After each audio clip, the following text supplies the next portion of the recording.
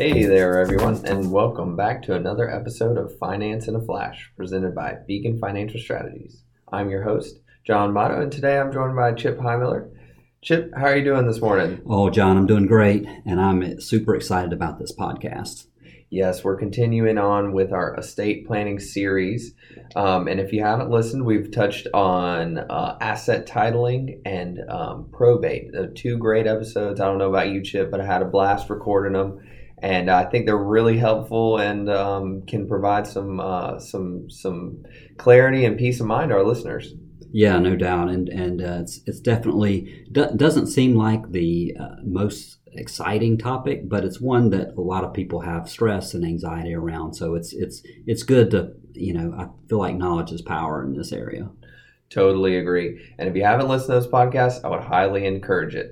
But before we get going today, Chip, it's fall here, and fall also means football. And you mentioned earlier, not on our estate planning series podcast, but in a podcast we did a couple weeks ago, that you're playing fantasy football. So I think our listeners are dying to know how bad you're doing.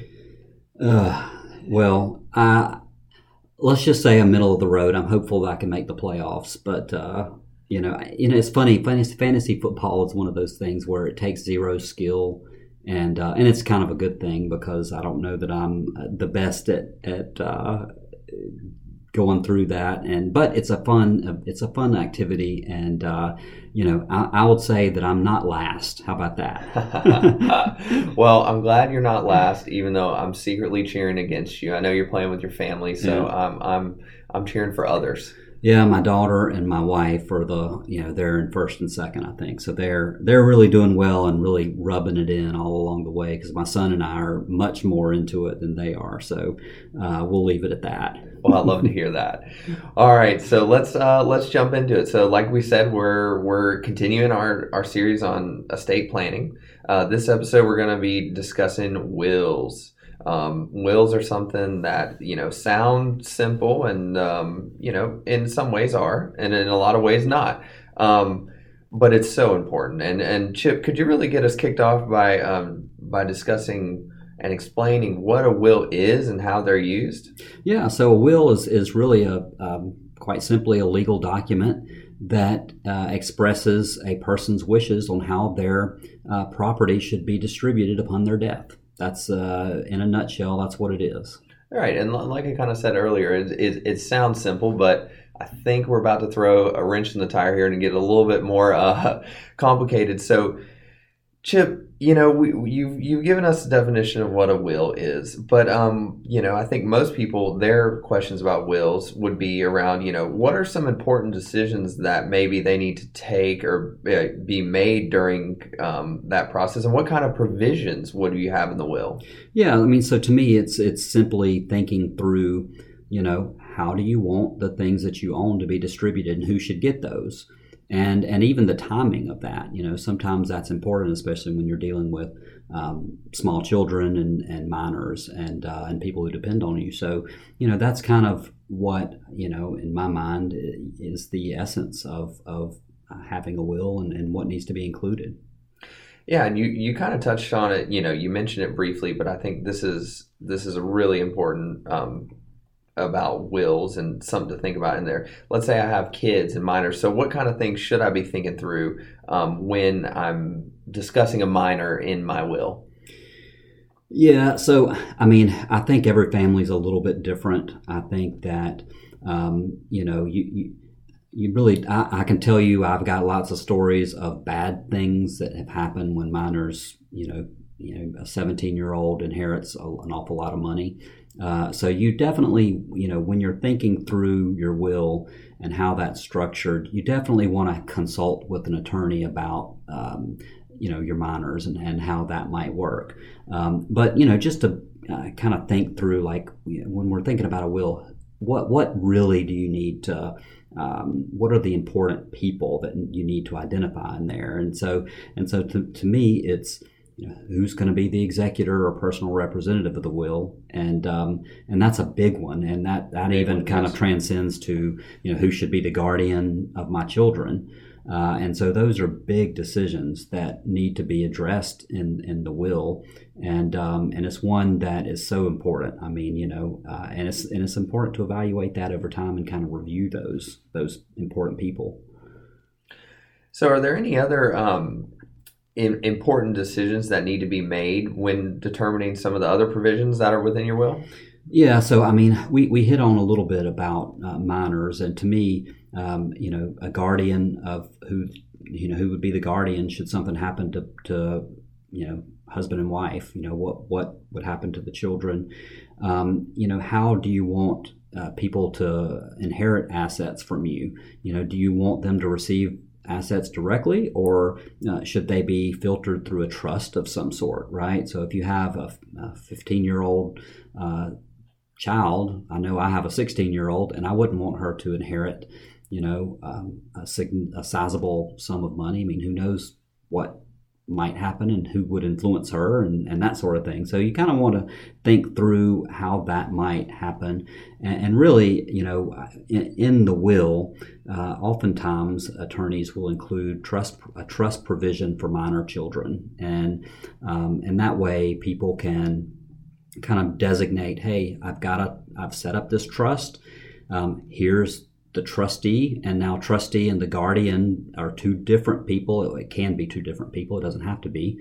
But sometimes, your guardian might be the person who is your nurturer and a person who provides support, psychological support and that those types of things to your children. Whereas a trustee is much more financial and rigid, right? You want this person to be not really a pushover, right? You kind of want to make sure that it's a person who follows your wishes and is a stickler for that. So think through who might be the guardian, who might be the trustee, what should be the terms of the trust for children, who should be the successor trustee. I mean, oftentimes, who knows what happens if you name your parents as a trustee. Well, I mean, if they're up in age, something could happen to them, and you would want to have a successor in place. The same thing with guardians. You might want to have a primary guardian, but then maybe you have a secondary guardian in the event that something happens to your first choice. And so it's just one of those, a few of the decision points in a will, and thinking through who the appropriate people might be in those cases. That's super interesting, Chip, because one thing I gathered from what you just said is, it seems like your will maybe could be updated or, changes during your different seasons of life, right? your kids are not always going to be minors. Yeah. Your parents aren't always going to be able to be the ones that, can be in certain roles in your will. Things are going to change over time. And that's for sure. Yeah. And it's important to review and confirm these specific people who are in your will. And you made a good point about the seasons of life, and that couldn't be more accurate, right? You go through these periods in your life, right? You there's the newlywed phase and the young parent phase, and then there's your kind of middle of the road phase, your middle age phase, maybe when your kids are a little bit older. And then there's, the latter stages where maybe your children are out of the house and you're planning around, it's the will would have a different flavor depending on these seasons. Yeah, that's an excellent point. And I think, Chip, you've done a great job of kind of explaining how to think through creating a will. But a lot of folks come to us and say, Chip, John, this is a super complicated, super important aspect of things, and we really want to get this right. I'm a little intimidated about doing it on my own, even though I know it's possible. Is it possible to have an attorney help out with this? And I think you kind of mentioned that earlier, but how might I go about preparing for that meeting with an attorney, and like what do I bring? Yeah, and this is something that we help people with this part, right? You mean, how do you prepare for your meeting with an estate planning attorney. And we have an article on our website that kind of hits on these things. But I'll say that, to me, you want to think through the individuals that are going to be the decision makers in your will, and you need to have their full names, addresses, contact information for all those people.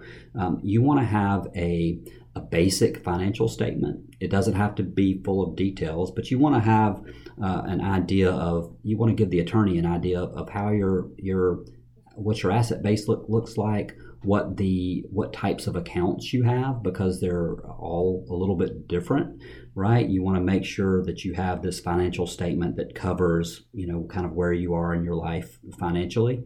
I think you need to think through things like, make sure the attorney is aware of life insurance policies that are in place. Think through beneficiary designations. Who are the current beneficiary designations of your life insurance policies and your qualified plans, IRAs, right? Who are those people?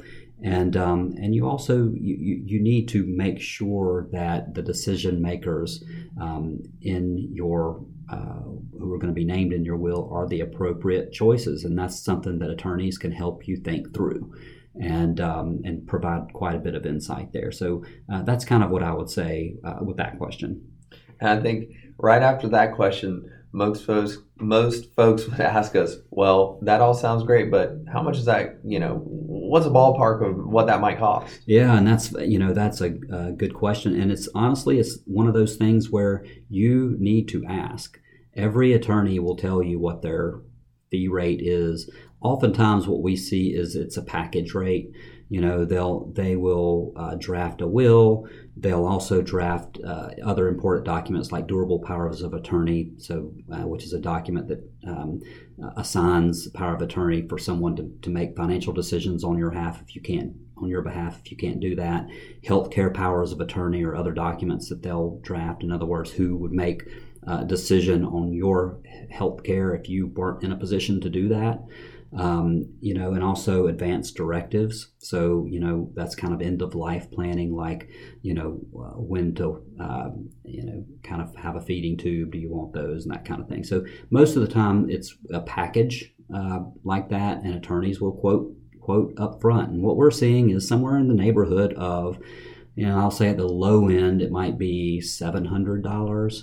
And then at the high end, it may be, I don't know, I've seen it in the tens of thousands of dollars. So it just depends on, the complexity of the estate, what's involved, what kind of documents need to be drafted, and how much time the attorney spends, and that sort of thing. But that's the one thing that we can help clients of ours identify who's the appropriate attorney, right? So, we have been doing this a long time, and so we kind of have attorneys who can work with clients, who are newlyweds and just starting out.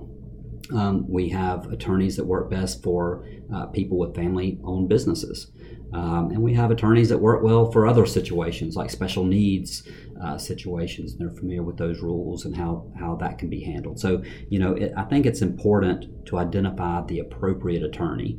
I really try to steer clients clear of attorneys who are not focused on estate planning. If they've done 3 real estate closings today and now you're in their office requesting estate documents, I really don't like that. I'm not saying that they can't be acceptable documents, but I generally like to see attorneys who are estate focused draft our clients' wills. I just feel like there's a certain amount of expertise that's worth that extra little bit of money the clients pay. And that's great, Chip, and I really appreciate that. But, you kind of touched on it there towards the end of your last statement. You said, we as financial advisors can kind of help, connect people that are with attorneys that are in our network. But are there any other roles or something like that an financial advisor plays in the drafting or in the, not necessarily the drafting, but the reviewing of the wills and estate documents in general? Yeah, and I'm glad you asked this question because it is, I feel like the financial advisor has a really important role here because, I don't know, most of the time estate planning attorneys aren't as close. They don't understand the client's value system and family structure and all of these things, as well as a financial advisor. But I'll go through a few things. A financial advisor can help identify possible problems. They can recognize, hey, this document was drafted when you lived out of state, and state laws have changed. And so a financial advisor usually can identify those types of issues. They can identify and recommend an appropriate type of attorney. We've already hit on that a little bit. They can also help interpret attorney speak. And I think this is an important one because oftentimes attorneys forget that they're speaking with someone who maybe has never gone through the estate planning process. And so it's important to me that my clients understand exactly what the attorney is asking and help frame an answer for that. So helping understand attorney speak. The other one is implementation. Oftentimes attorneys do a fantastic job of drafting these beautiful estate documents, but there are other things that need to happen. Sometimes you need to change beneficiary designations. Sometimes there's asset titling issues. Instead of owning, you might want to convert a personal brokerage account into a revocable living trust, which is what we're going to talk about in our next podcast, by the way. But that's kind of the role the advisor can play, and it's an important role in my opinion. Yeah, it's a very important role, and we've seen, just from our clients here, how important that role can be, and kind of assisting with that is a great value we can add. Oh yeah, for sure, and identifying problems. Like we've seen everything. We've seen clients have brought in wills that they didn't sign, they weren't notarized, were no witnesses, and so it may have worked if something had happened to them, but probably not. We've seen situations where ex-spouses were named as had important roles in the estate planning of someone, like well after the divorce had already happened. And so I think that we can help identify those problems and help solve and make a solution for those problems. So I think that working with an advisor in conjunction with working with an attorney is super important. Yeah, I totally agree. And they can just kind of be the glue between each other. And it can be super, super helpful when it matters most. Well, Chip, we kind of talked about how an estate attorney might help. Well, let's say, and I'm going to be a little selfish here and ask a question, where I'm relatively young. I'm about to get married in December. I've thought about a will, but I don't have one. So I've seen these ads online and, while watching TV. Would it be bad or, not advisable to do one of those online templates? Yeah, so I'll say that something is always better than nothing. But the online templates, I think that they kind of are driven by a question and answer type of process, and oftentimes I think people misinterpret the questions. And so what we've seen is not great results from sources like LegalZoom, and I know Sue Zorman has kind of a service that she likes, that she recommends. So but to me that's okay. And it is going to be, you're going to save a little bit of money there, but for most of our clients and for most people that we work with, it's just not appropriate. Lots of things on the estate planning side are very driven by the state, and every state is a little bit different. And so, having an attorney that works with people in your state is super important, because the state laws kind of drive a lot of decisions. So, whereas, the sources like LegalZoom and, some of the online providers really don't have a lot of, it's a very basic and general document that works on the federal side, but maybe not on the state side of things. Great. Well, that's excellent information to know and have. So I think that about does it for our episode on wills. Chip, any parting words for our listeners today? No, it's getting a will drafted, meeting with an attorney is such an easy thing to do. It really takes a couple of hours in total of your time, and it's one of those things where it's on cruise control for a little while, but you have to reassess, and whenever there's changes in your family or any kind of transition that you kind of go through. So I like this part of planning for people because I know how important it is. My clients don't get really excited about it, but we tend to drive the process and do a lot of the work and hand holding for the client. So I think that helps out a lot, but it's really an easy thing to check off the to-do list by and large. Yeah, I totally agree. Well, thank you so much for joining me today, Chip. I really enjoyed recording this with you, and thank you to our listeners for listening today. Remember, if you have a question about anything we discussed today, please shoot us an email. We'd love to hear from you, and we'd love to interact. But please join us next time as we continue our estate planning series. We're going to talk about revocable living trusts. I know that's something that me and Chip both get really excited about, so I know it's going to be great. Can't wait. And then so to finish everything up, I'm just going to go ahead and plug our last one. Following the Revocable Living Trust, we're going to have an episode on advanced estate planning techniques. That one's going to be great as well. But until then, we'll see you next time. Thanks so much.